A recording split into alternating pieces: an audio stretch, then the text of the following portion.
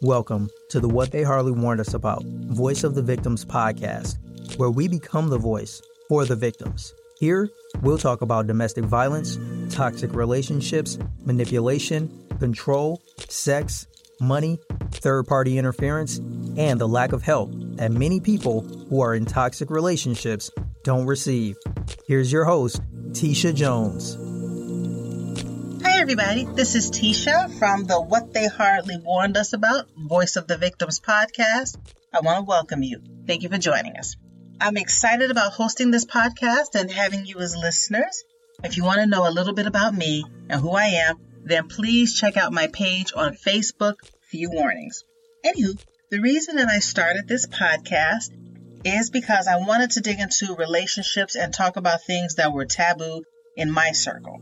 While I know that a lot of things and a lot of people are more open nowadays, I find that some taboos, especially when it comes to domestic violence, the effects of domestic violence, toxic relationships, the effects of toxic relationships, sex and money, are still rather taboo in a lot of circles. Now, before we get started, if you're listening on social media or YouTube, then hit that subscribe button so you can get more great episodes delivered to you on a regular basis. And if you're listening on YouTube via your phone, turn on your notifications.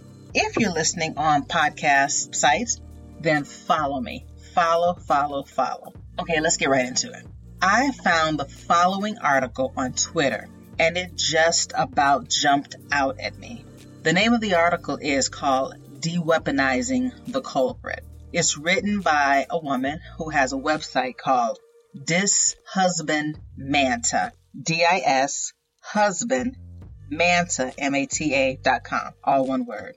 Now, this is a very touchy article, and she is so touchy that she had to put a disclaimer at the beginning, not the end, but at the beginning, that this article has been written with the full intention of improving your sex life within marriage.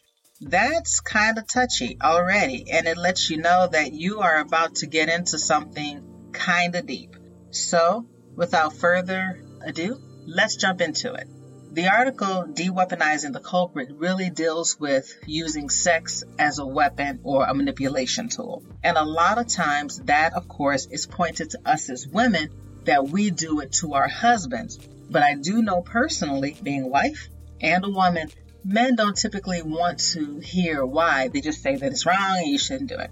But let's listen to this wife's perspective as to why many women use sex as a tool, as manipulation, so forth. Here we go. There was a man. He fell in love with a mermaid. He left his brother. He left his business. And they lived happily ever after. But one day, he sat on a rock. This was the introduction to one of the films that I watched on repeat as a teenager.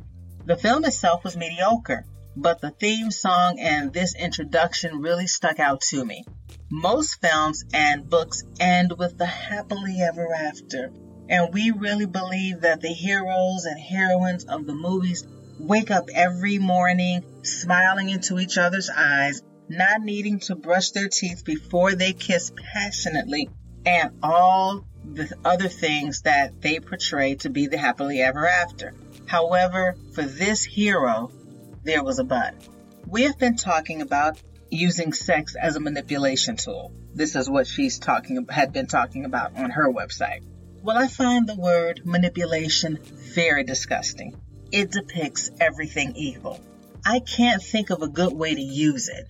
When you hear the phrase, like guilty pleasure, then you know it's wrong, but it still brings a little smile to the corner of your lips. But manipulation, just disgust. So how on God's green earth did such a horrible word come to be used in marriage, within the sacredness of marriage?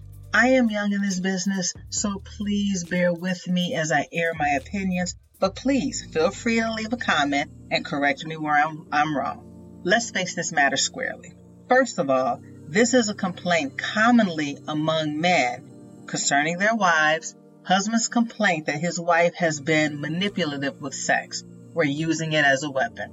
There are few women who find themselves on the receiving end of this issue, but the majority of complaints that I have heard come from the husbands. Why do we use our own weapons?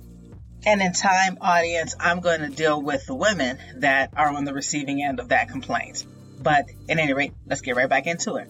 For offense or defense, why use this as a weapon? Again, from my understanding, it is the lack of sex that is the weapon, not so much the act of sex.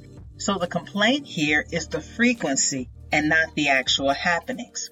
If I am to use a weapon against anyone, I would make sure it's a weapon that can't necessarily be used against me. For example, if I add a lot of pepper in a meal that has a lot of meat, I know it will be a punishment for my husband because he can't tolerate much pepper. He can only tolerate pepper in very little doses. So if he wanted to retaliate, peppery food would never be his weapon of choice, as that weapon would backfire. What am I saying? Husbands, why is your wife happy to stay without sex for the period she is making you wait?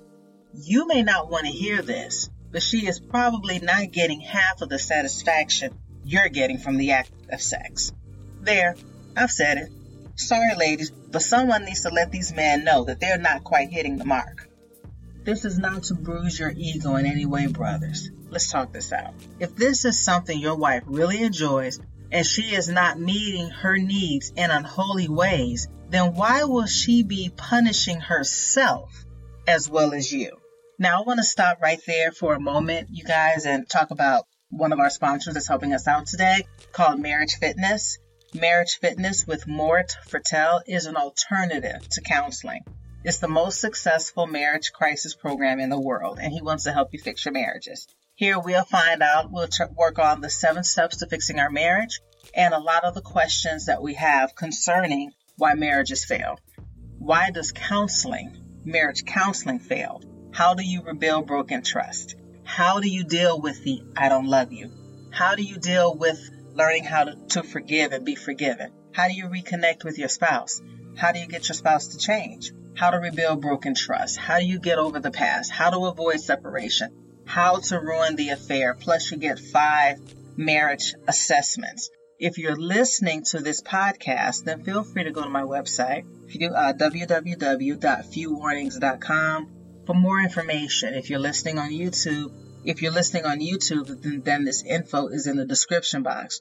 You totally have nothing to lose, and you'll receive a marriage assessment for free. And so if you're having trouble and in your marriage and this issue with sex is a big deal, then you definitely want to think about getting yourself some help. And you might want to consider getting yourself some help as we continue with this podcast, because this gets a little touchy, especially when you hear the next sentence. So here we go. Let's get back into the article. Rather than lovemaking, some men actually rape their wives. They ignore her during the day, act blindly to all the chores that need attention, do not have a meaningful touch, random hug, kiss, bum, squeeze, nice comment, etc. from waking moments until bedtime. Then when the poor woman lays her tired body down at night, he wants to reach out under the covers without a word and begin to touch her just enough to arouse her so penetration is not painful. If you think that's any woman's idea of pleasure, then you have truly missed it terribly.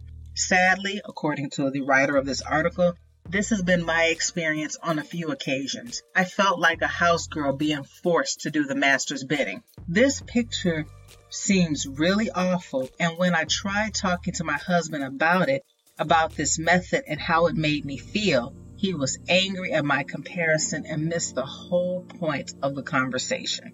I have never denied my husband of this particular duty, but the temptation to do so has been very real on many occasions. My people, look around you. The world is about to come to an end. Jesus' return is surely close. Jesus said there is no marriage in heaven, so I take it to mean that the sex stops here on earth. It is a wedding present from God to his children, so please don't waste any time doing it wrong, especially those who have had the opportunity to wait until marriage to have sex. Husbands, we have been told that this act is a major need in your lives. However, for such a truly satisfying act, we wives need a little bit of help. There is no unique formula that works on every woman.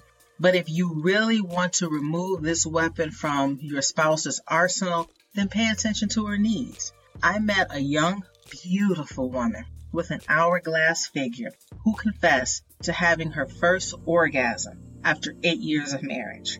She had 2 children during those 8 years. Now, husbands, can you, for a second, imagine how your reaction to sex would be if you had sex twice a week for 6 months and not once were able to receive your generational blessings? Just think about that. Yet, this is a reality for a lot of women. So please get educated in this area as safely as possible and as soon as possible to improve your skills. The writer says, while reading books is very helpful, the shortcut to solving this problem is creating a beautiful atmosphere for your wife and asking her directly how to pleasure her. She may be shy and uncertain initially, as the writer of this article says she is, but in a short while, if you are sincere, she will see it. It would never be a weapon because she wouldn't want to deprive herself of these new heights attained. Now, my darling sisters, you are not forgotten. If hubby starts to change his attitude, please don't squash him down by saying, just because you want sex tonight, blah, blah, blah. That may be true at the start, and you may be tempted to feel like that in the beginning. But in given time, it will just become good habit. I have a book in my Amazon basket, which I am saving up to buy, called The Good Girl's Guide to Great Sex. And you thought Bad Girls Had All the Fun by S.W. Georgie. I've heard great things about it. I sent the title to my sister-in-law and she bought it the next day. I'll probably get it before Christmas, but I have a few things to sort out before I buy that one. So, what have I said? Manipulation is not good in any form. So if you've been a culprit to this, please stop it. If you've been helping your spouse perform manipulation, stop it. Whether you married Cinderella or Cruella de Vil, you made your vows and you are in it.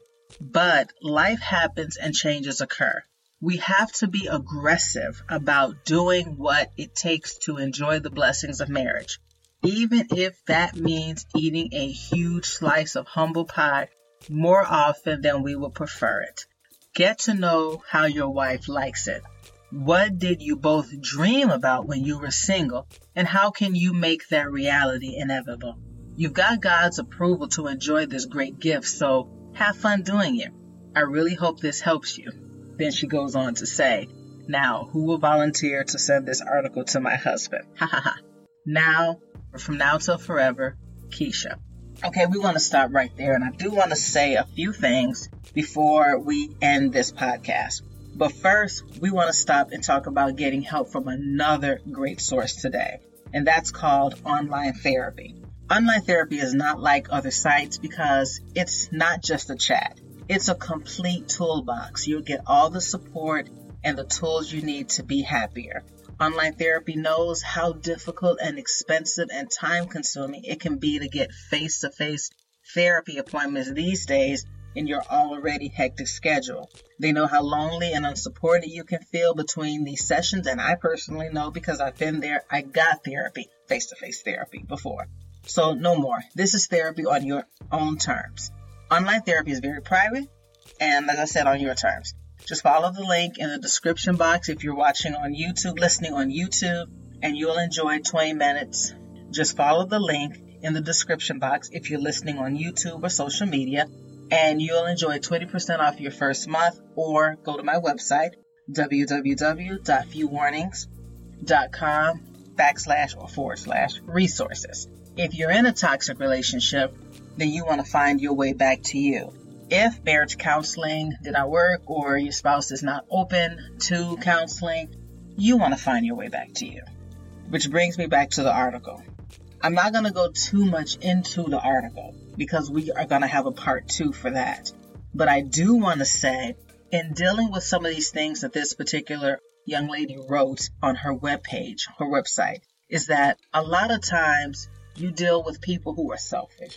You deal with some husbands, some wives who are just selfish. And the bottom line is, as she went on to say how some women have not had an orgasm for years or thereabout, you will have some men will say, but this is what you're supposed to do.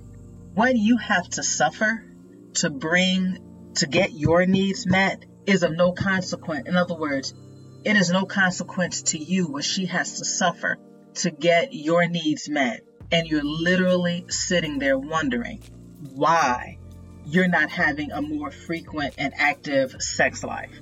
I have listened to people talk. I really, really have. And they talk on and on about, this is what the man needs to be a good Christian, not look at other women and so forth.